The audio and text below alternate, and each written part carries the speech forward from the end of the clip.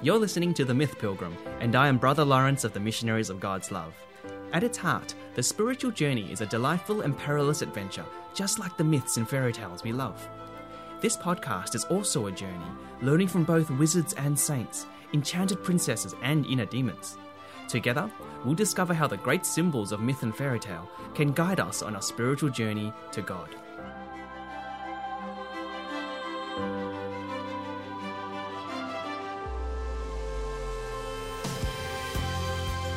Hello and welcome to another episode of The Myth Pilgrim.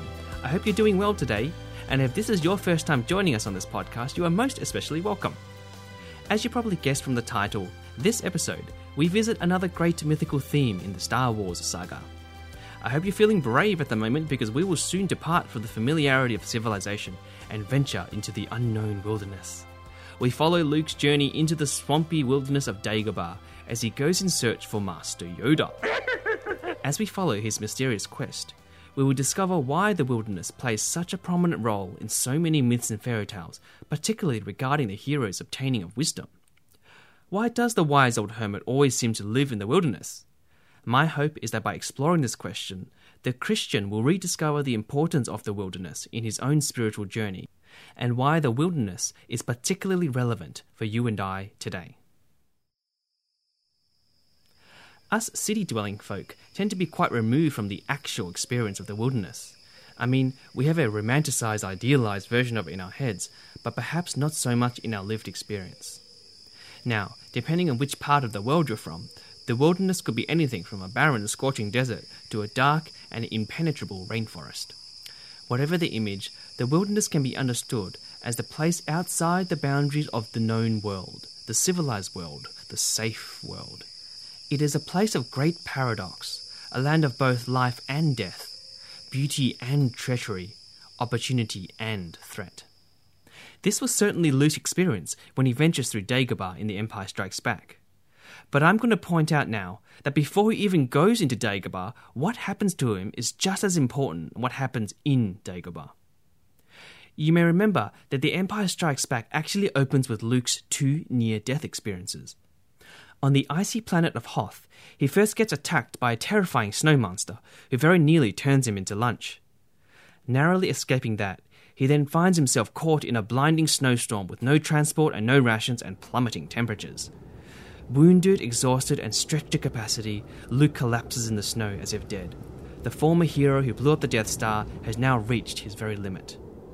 Maybe you've felt like Luke before, that your glory days are over and that you are now alone, directionless, without the strength to go on. Well, rejoice, for good news awaits, for it is at this moment that a vision of Luke's former master, Obi-Wan Kenobi, appears and instructs Luke to go into the wilderness, to go to Dagobah. There, Luke was to look for a Yoda who would mentor him in the ways of the Force and complete his training as a Jedi Knight. As this vision fades, Luke is rescued by Han in the nick of time. Then he is taken back to base, revived, there's a massive skirmish with the Empire troops, but most of the rebels manage to evacuate on their ships. Luke, however, splits off from the main group and goes his own way. Heeding the instruction of Obi-Wan, he heads towards the wilderness planet of Dagobah to seek Master Yoda.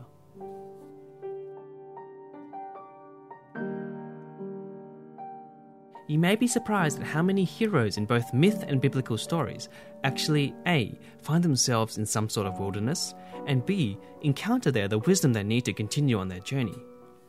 In the great Sumerian Epic of Gilgamesh, King Gilgamesh's quest for immortality takes him into the wilderness to seek out Ziusudra, the only man who can teach him the secret of immortality. In The Lion King, Simba is exiled into the wilderness, where he eventually meets the ghost of Mufasa, and his kingly identity is re-invigorated. Then we have the Bible stories. It was out alone in the wilderness that the runaway Moses first encounters God, the great I Am, in the burning bush. Later, it was in the same wilderness that the prophet Elijah hears God's call through the still small voice. Like the motifs in the great myths, wisdom always seems to be found in the wilderness. And I mean here wisdom with a capital W, God himself. Not only is the wilderness a place where God is present, it seems biblically to be his preferred meeting place. Hosea chapter 2 verse 14 says, "Therefore I will now allure her and bring her into the wilderness and speak tenderly to her." Pretty intimate language. Now, if at this point I've stirred up enough desire for you to go out somewhere wildernessy and to find a wise old hermit and to meet God, then technically this podcast's work is done and no more commentary is needed. However, big however, so far I've only presented the attractive side of the wilderness, the part where our heroes actually find the wisdom they seek. But what we haven't explored yet is the long and sometimes perilous journey to obtain that wisdom. It will be useful not to romanticize the image of the wilderness too much, because while they can be beautiful, they can be actually threatening places too. Like, when Luke arrives in Dagobah, he is firstly disoriented by the layer of thick fog. His X-Wing loses all navigational bearings and he crash lands into a stinky bog. Then he has to contend with a swamp monster that almost eats R2, and then a thick dark forest filled with unknown beasts. Oh, and his X-Wing is bogged, so now he can't escape from Dagobah even if he wanted to. Welcome to the wilderness, and no sign of Master Yoda. You'd probably forgive Luke if at this point he was thinking, what am I doing here? Maybe it would have been better if I just stayed at home or stayed with the others where it was comfortable and predictable and safe. This same temptation actually awaits us in the spiritual life. So far, we've only been talking about the wilderness that's physical, so to speak, the one that we see in the outside world, the bushlands and the deserts. But the truth is, the mythical symbol of the wilderness is actually pointing towards the wilderness that's inside, the interior wilderness, if you like. If it helps, I'm referring to what our psychologists generally call our subconscious or our unconscious, the parts of our minds that are outside our reach in our day-to-day awareness. In there are a rich depository of thoughts and feelings that are true, but we don't yet know are true. For example, Alfred might well know that he really doesn't like his colleague Gertrude. But what he doesn't yet know is that this is because she actually reminds him of a teacher from primary school, one he didn't like. That truth lives in his subconscious, his interior wilderness, and until he embraces it, he will keep on hating poor Gertrude for no real reason. In the same way, Mick might well know that he is addicted to video games, but what he doesn't yet know is that he's actually really quite lonely and finds gaming the only way he can feel connected with people. Now that truth is found in his inner wilderness, and until he embraces it, he will continue his excessive gaming while the rest of his family looks on in confusion. Let's go one step further. Liz might know that she's a good accountant because everyone tells her so and she keeps getting pay rises. But what she doesn't yet know is that God has planted within her a desire to be a nun. That truth lives in her inner wilderness, and until she recognizes it, she will go on being a good accountant without ever realizing why she's feeling secretly dissatisfied.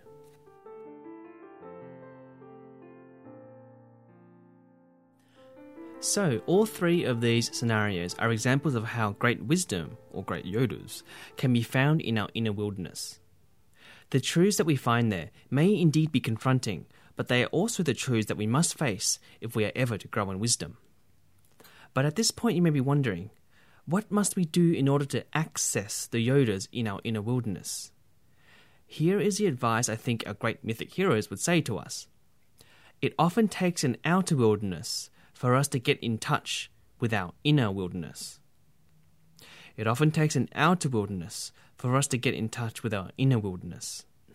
This is because when we're in the outer wilderness, say in the mountains or in the bushland, the usual external distractions and busyness and structures, say of city life, are taken away from us. Free from them, we finally give space for all our thoughts and feelings to be heard. I mean, they were always in there in our subconscious, we just never gave them a chance to be heard.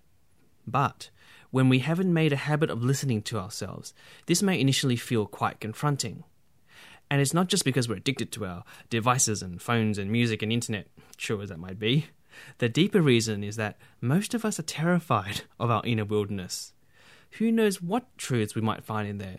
What if there's stuff in there I'm not ready to face yet? This is where we can learn from Luke once again. By persevering through the wilderness of Dagobah, Luke certainly uncovers truths about himself that he wouldn't otherwise be ready to face. He firstly learns about his own naive prejudice through failing to believe that an annoying little green Muppet alien could actually be the sage and powerful Master Yoda. Wisdom, it seems, can come disguised in the most unlikely forms. Having met Yoda, then he is faced with the truth that he is impetuous and impatient. He finds himself wanting to rush off and do hero stuff in the real world out there, while Yoda is teaching him how to find the real world within. But the most important truth Luke discovers on Dagobah takes place in the tree cave. You may remember that inside this cave, Luke enters into a vision-like state and has a lightsaber duel with Darth Vader. He conquers Vader in his vision, but then, to his horror, discovers that the man inside the suit is actually himself. Here, Luke discovers that the person he fears and hates most is actually found within. In other words, he too had the potential to become Darth Vader, the very object of his hatred and the ultimate symbol of evil. And until he embraces his shadow side with compassion rather than with violence, it would forever haunt his destiny. This will be a truth that Luke does not fully embrace yet in The Empire Strikes Back, but that's okay. In time, embracing this truth will become the very catalyst that will allow Luke to reconcile with Vader as his father, and in doing so, liberate the galaxy. Amen.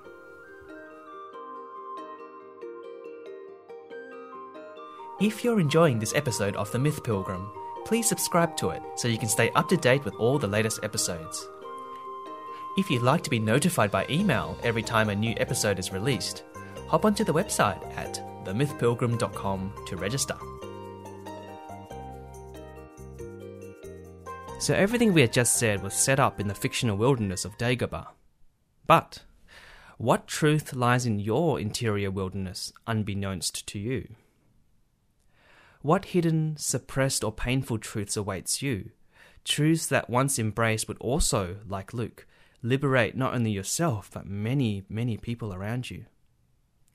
You see, God is truth, and He gave us souls that are ordered towards the truth.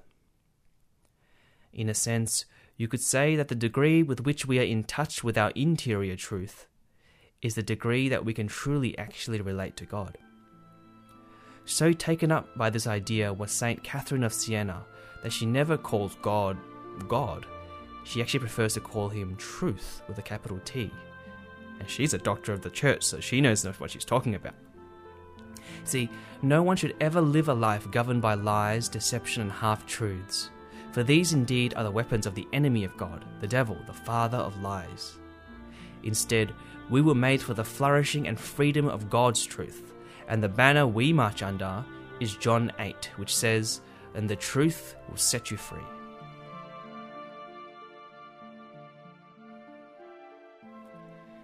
Because the inner wilderness can be quite confronting to explore alone, it is always wise to have guides and teachers to walk alongside us. Jesus never intended us to walk the spiritual journey alone anyway. I personally have both a spiritual director and a clinical psychologist to help me navigate my inner wilderness. Their wisdom and patience have allowed me to uncover great truths and hear the voice of God within them. Much of what I share with you today wouldn't be possible without their influence on my life. So if you're inspired by what you hear today, consider who you might reach out to be your spiritual guide. Along with that, be creative on how you might find ways to explore your inner wilderness yourself. But remember that it is always your choice to simply be still, to switch off distractions and to cease being productive. This might look like 20 minutes on the balcony before breakfast, or a walk in the park without headphones during your lunch break. It might be setting aside a room in your house purely for prayer, where there is little in terms of distraction. Whatever you do, remember that the real wilderness is not out there. It is inside you and will always be within you. I thought I'd close with a lovely Brené Brown quote. She says, "There will be times when standing alone feels too hard, too scary, and we'll doubt our ability to make our way through the uncertainty. Someone somewhere will say, 'Just don't do it. You don't have what it takes to survive the wilderness.' Now this is when you reach down deep inside your wild heart and remind yourself, 'I am the wilderness.'"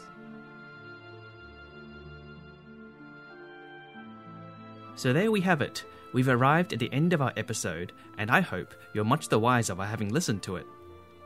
I certainly feel I've had to consult my inner Yoda in order to make sense of some of the ideas I knew made sense in my head, but I couldn't quite articulate until I had tried writing them down. If you liked this Star Wars themed episode, make sure you check out the earlier one called Jesus, Jedi and the Hero's Journey. I certainly plan to record more episodes from this galaxy far, far away, so definitely stay tuned and please subscribe to stay in touch. As usual, I have a little practical pilgrim exercise to recommend for you at the end of this episode, and today it is this. See if you can make it a habit that when you have a meal by yourself, try to do so without any other distractions such as newspapers and phones and screens or music. Maybe commit to it for a week or two, see how you go.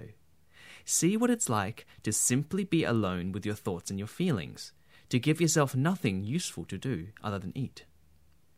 This may be tougher than you think, or it could come as quite a relief not having to be so distracted all the time. But note any resistances firstly to even doing this exercise, and try and see those resistances like the fog and the swampland trying to keep Luke out of Dagobah. But persevere, you might just see some Yodas emerge out of your inner wilderness. So all the best with that, and until next time, journey forth, take care, and God bless.